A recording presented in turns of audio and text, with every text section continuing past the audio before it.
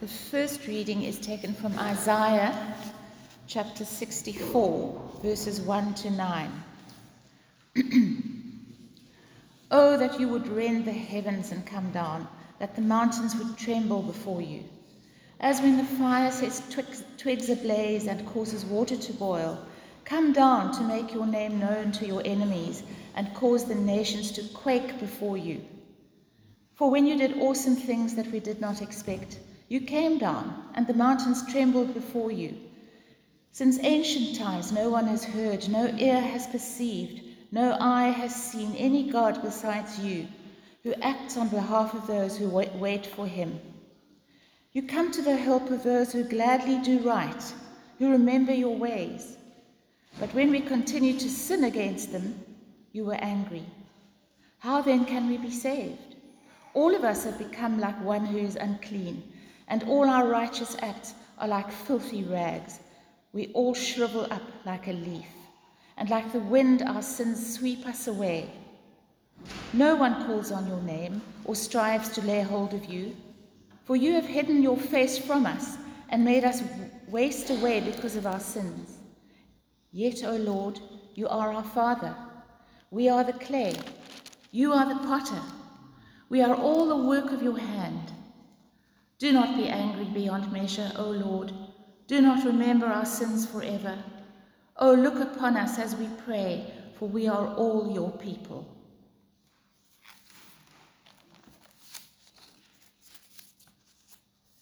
Then the Gospel reading from John, chapter 1, verses 1 to 9. The Word became flesh. In the beginning was the Word, and the Word was with God, and the Word was God. He was with God in the beginning.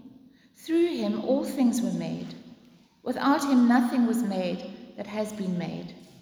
In him was life, and that life was the light of men. The light shines in the darkness, but the darkness has not understood it. There came a man who was sent from God. His name was John. He came as a witness to testify concerning that light, so that through him all men might believe. He himself was not the light. He came only as a witness to the light. The true light that gives light to every man was coming into the world. And then the third reading is from 2 Corinthians chapter 4, verses 5 to 10.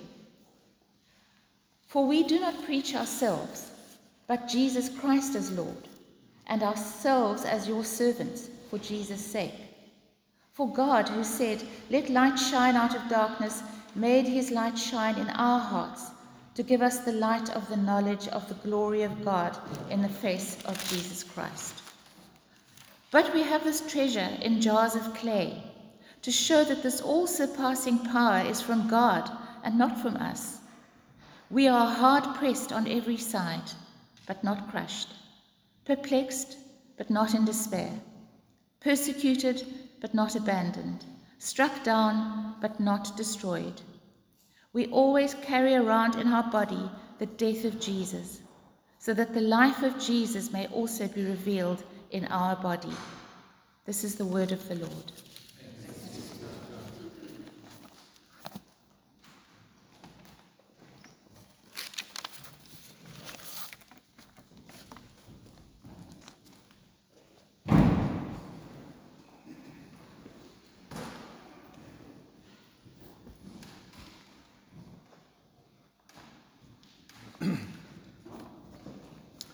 Good morning, everyone. Good to be in the house of the Lord today and worship him, hold his name high. In the reading that Linda read to us, we have a section in verse 7. We have this treasure in jars of clay, and it goes on to say, to show that this all-surpassing power is from God, not from us. Well, we have this treasure. We have this treasure. We can see what God is like by looking at Jesus.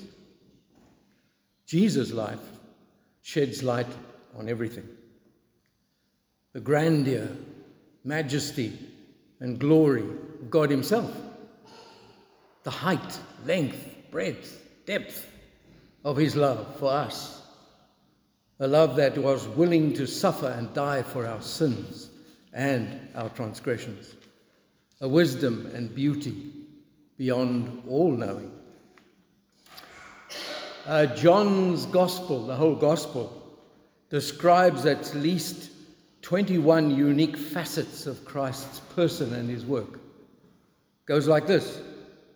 He's the Son of God, the Son of Man, the divine teacher, the soul winner, the great physician, the bread of life, the water of life, the defender of the weak, the light of the world, the good shepherd, the prince of life, the king, the comforter and counselor, the true vine, the giver of the Spirit, the great intercessor, the model sufferer, the uplifted Saviour, the conqueror of death, and the restorer of the penitent. This is revealed. This Jesus, this treasure of priceless worth, is the treasure we have.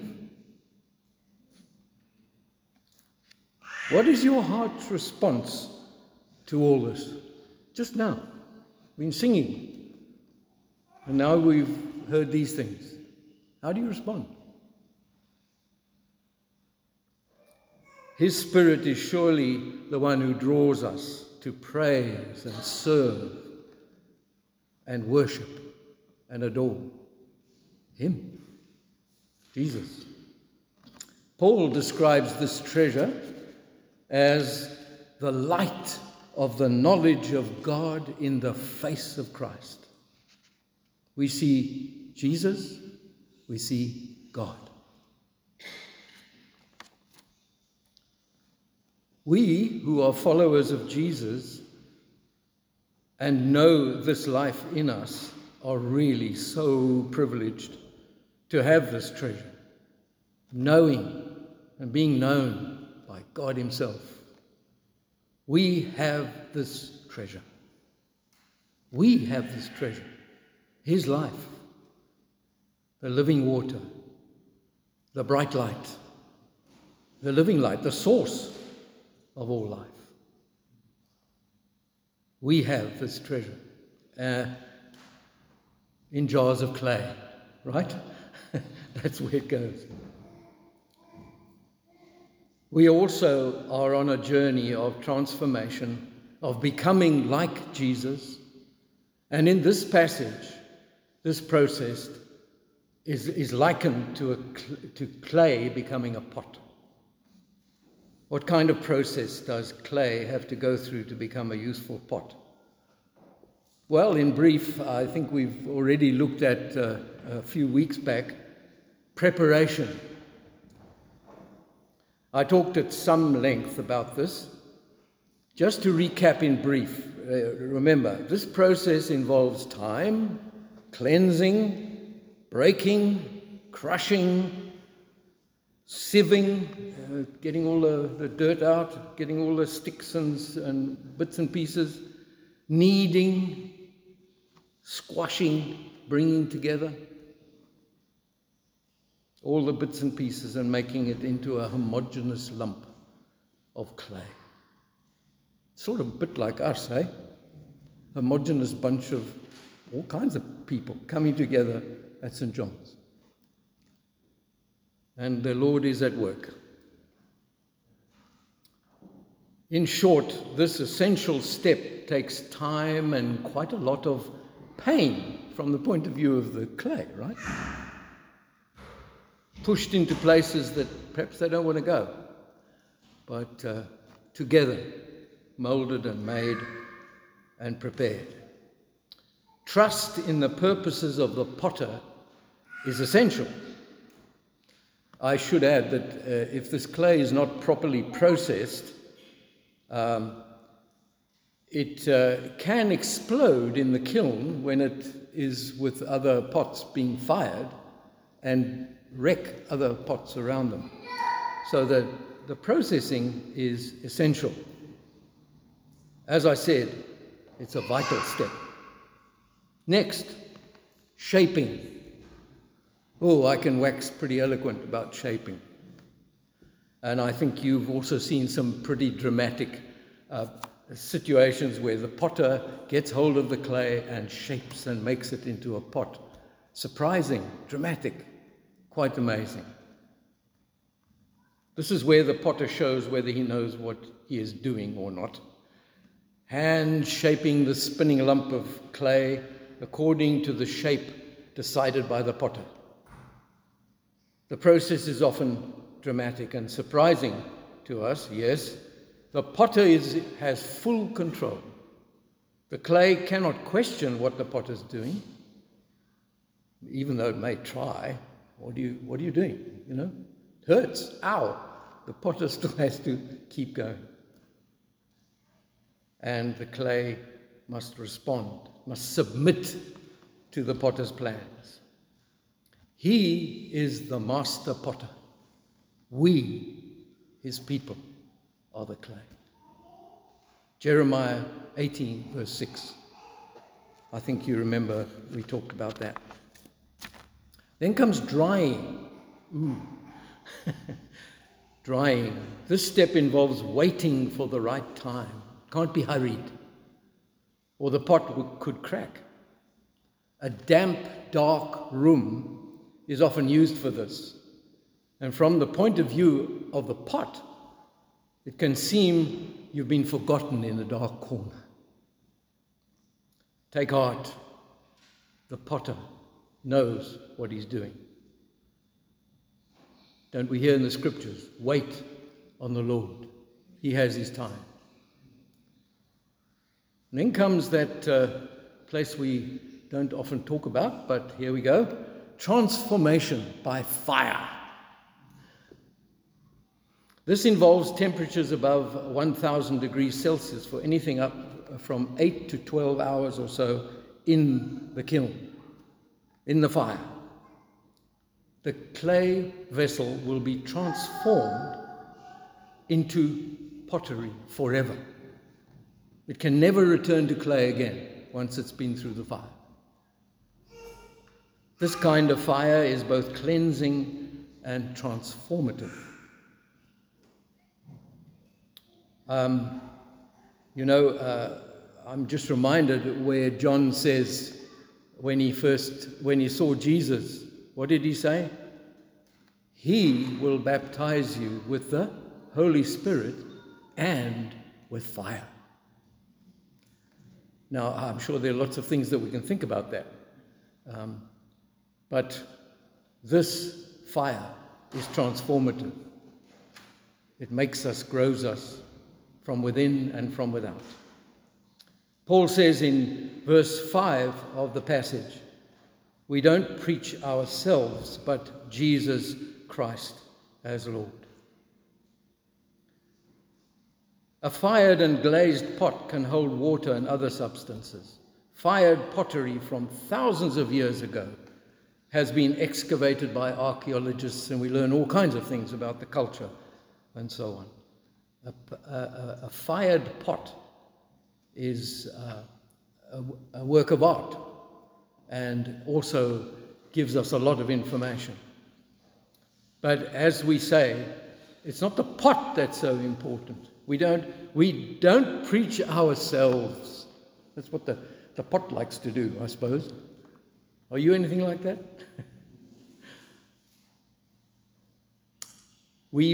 But Jesus Christ as Lord, and ourselves as your servants for Jesus' sake.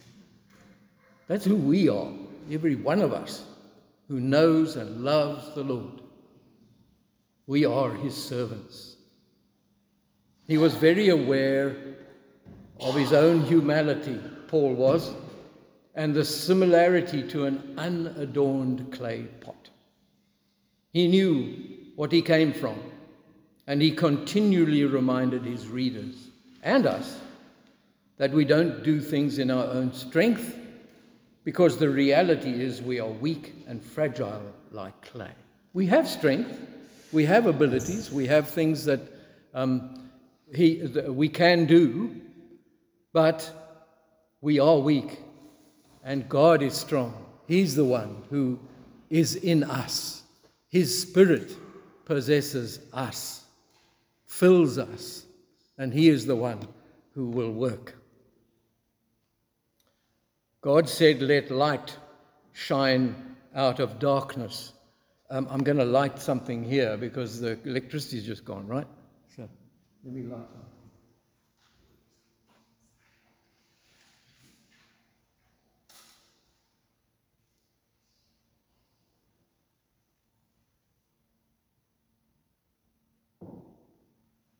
Let light shine out of darkness. I'm just going to put this here. We'll talk about it.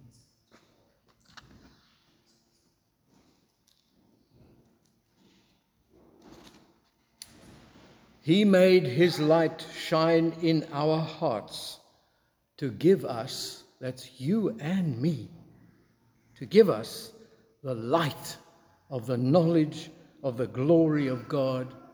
In whose face? In Jesus' face. In the face of Jesus. In Him we know that living light.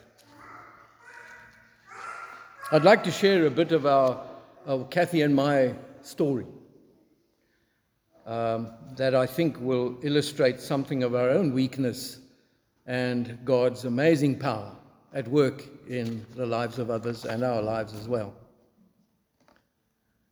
God called us to cross-cultural mission, and we've worked for over 40 years in a number of countries. One of the places we went to for 8 years was living among the Bara people. They were in darkness. They didn't know the Lord Jesus as Savior and Lord, and we had the privilege of going to live among them. But guess what? We had to learn the language. We had to get to know them and share the gospel with them. We were often embarrassed or in tears in the process. One of the instances that happened was that for the first time we visited the village. The children were in the trees picking mangoes while we walked past, and they kept very quiet, and then they went running to their parents, terrified of us. Later, a large delegation of adults and parents and so on came to visit the family we were staying with and spoke to us. They wanted to know who we were, who we thought we were, and why we were there. They had heard that the only reason we had come was to kill their children and eat their livers.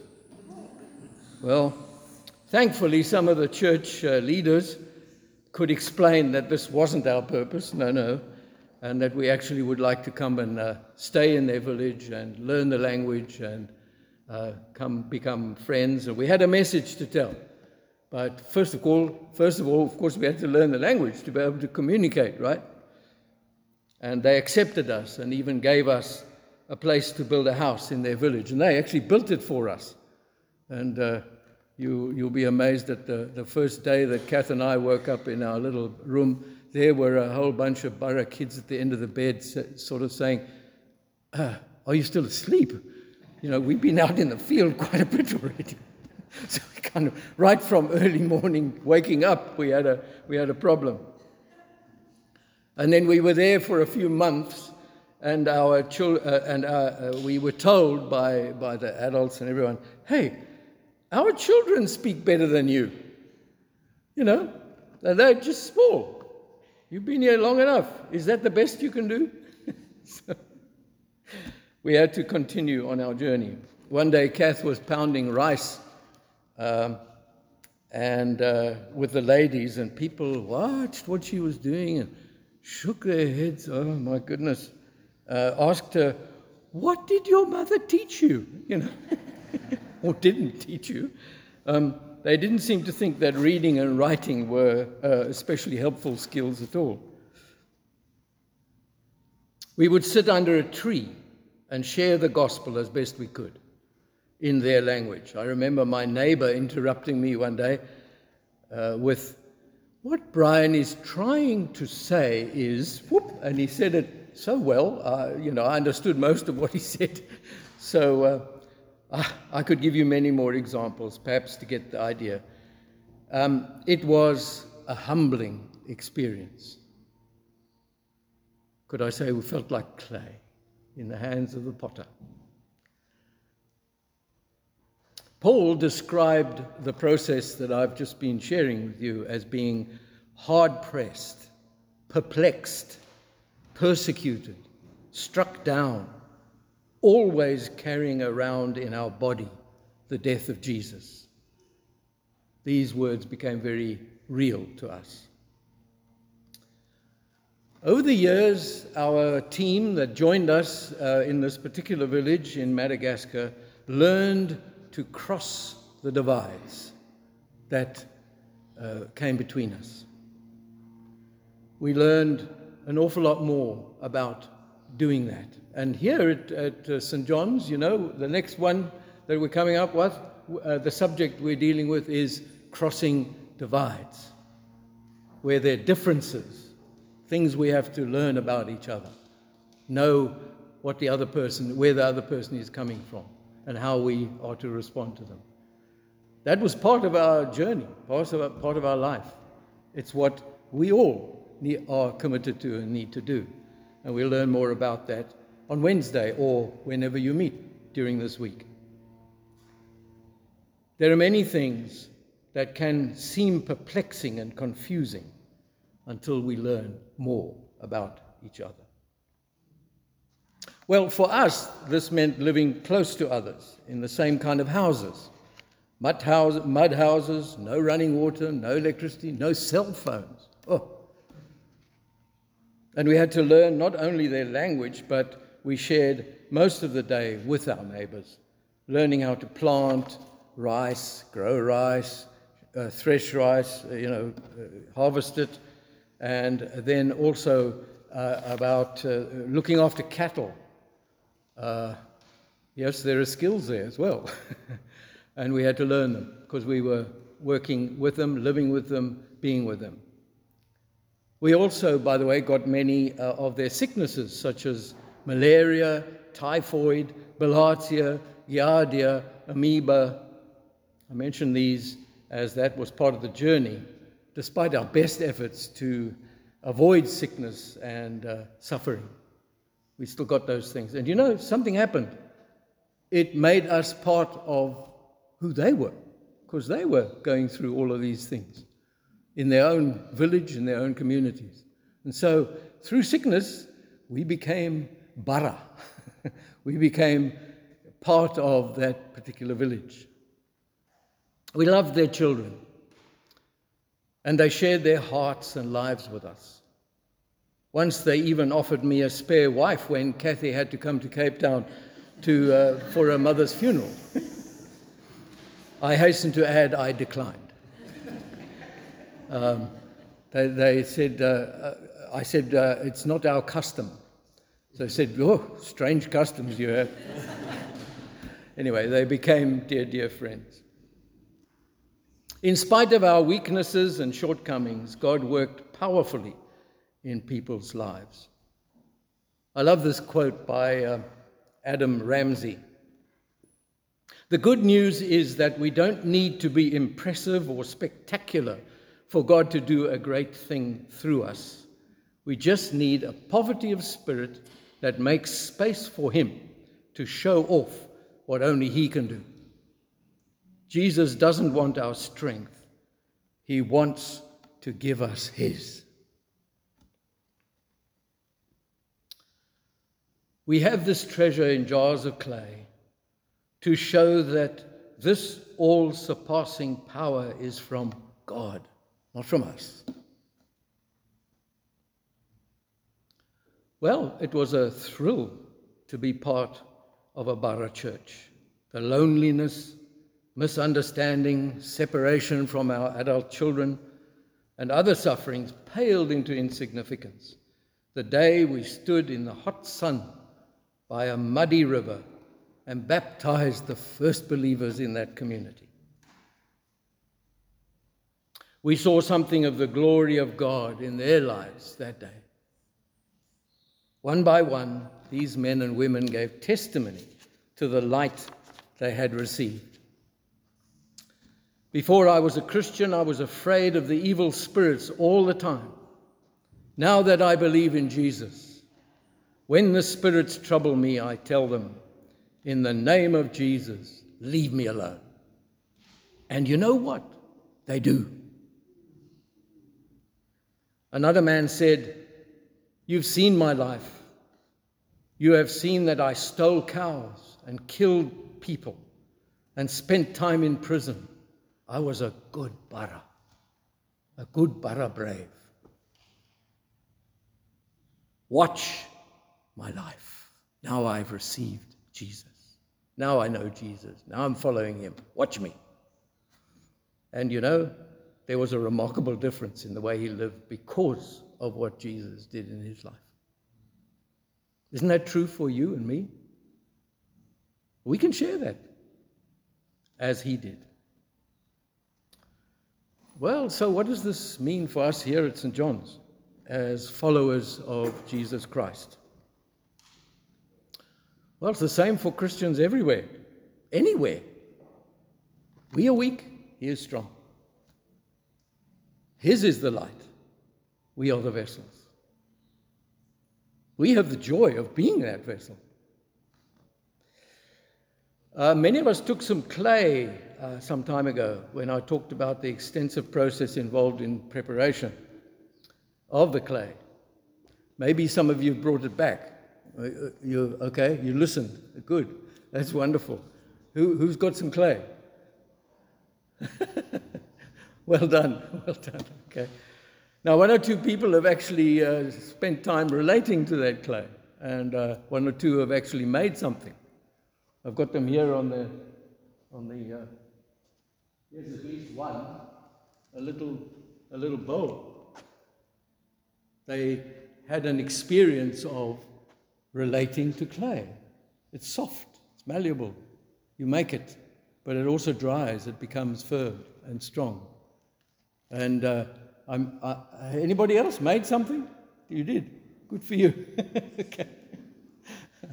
So you know what it feels like, yes? And as we put it here, I think you remember I started this pot, showed it to you like this before. Well, I added a few pieces and so on, and I was, if any of you have some more clay to bring, I can continue the process of making this pot. Right now, it's what they call leather hard, and it can still have designs put on it and so forth. But it's all the work of working with the clay in different kinds of hardness as it dries, and then at a place where it can be design put on it and so forth. But eventually it becomes dry, and it sits there until it is bone dry, ready for the kiln, ready for the fire. I'll just put it here.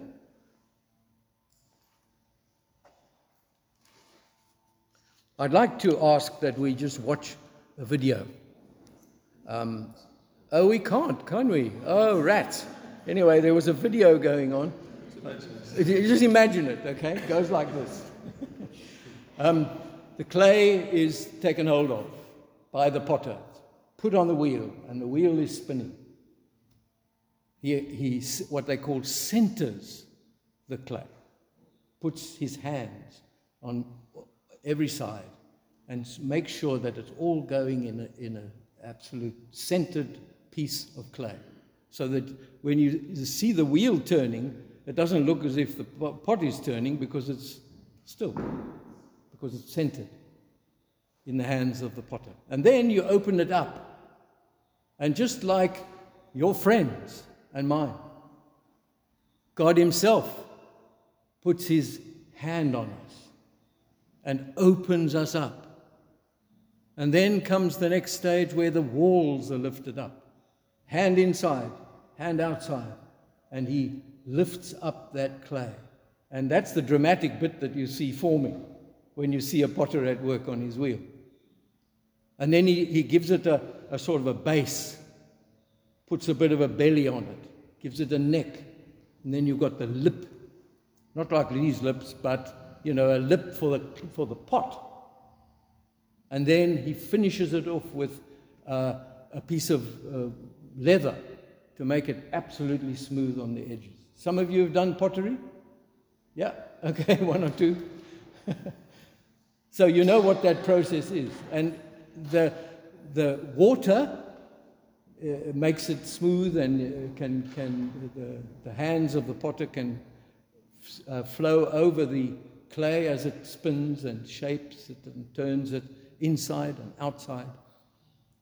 I don't know about you, but I've had that experience in my own life. God at work, God the master potter, shaping and making me through all kinds of pressures that he brings into my life to form me, to shape me, to make me according to his purposes.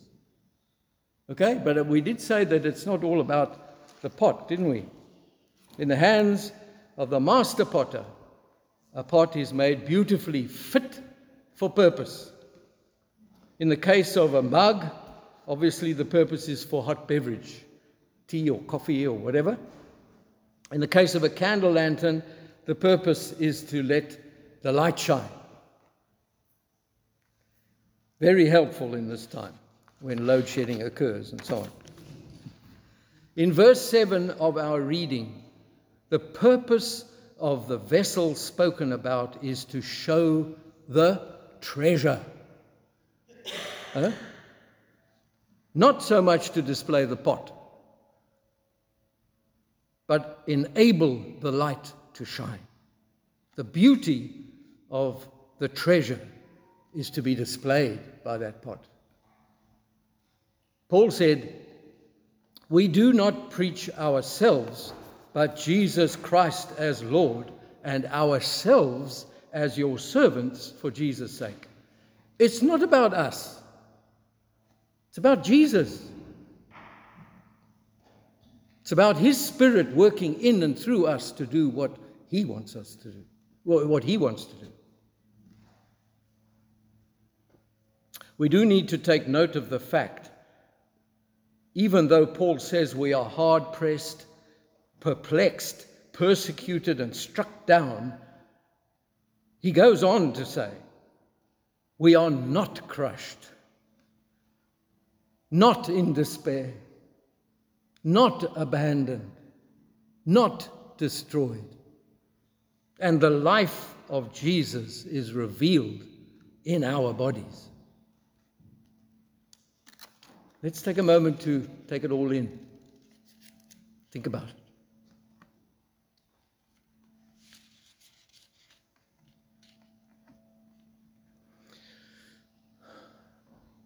It's easy to remember our struggles, our differences, our pain, our persecution, and so on.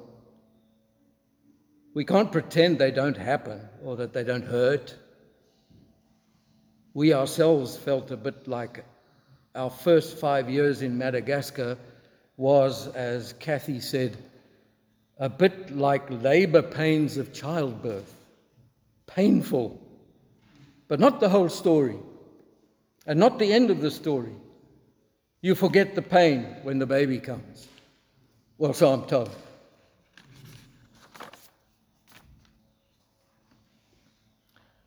One commentator on verses 8 to 10 puts it like this, quote, "We are sore pressed at every point, but not hemmed in.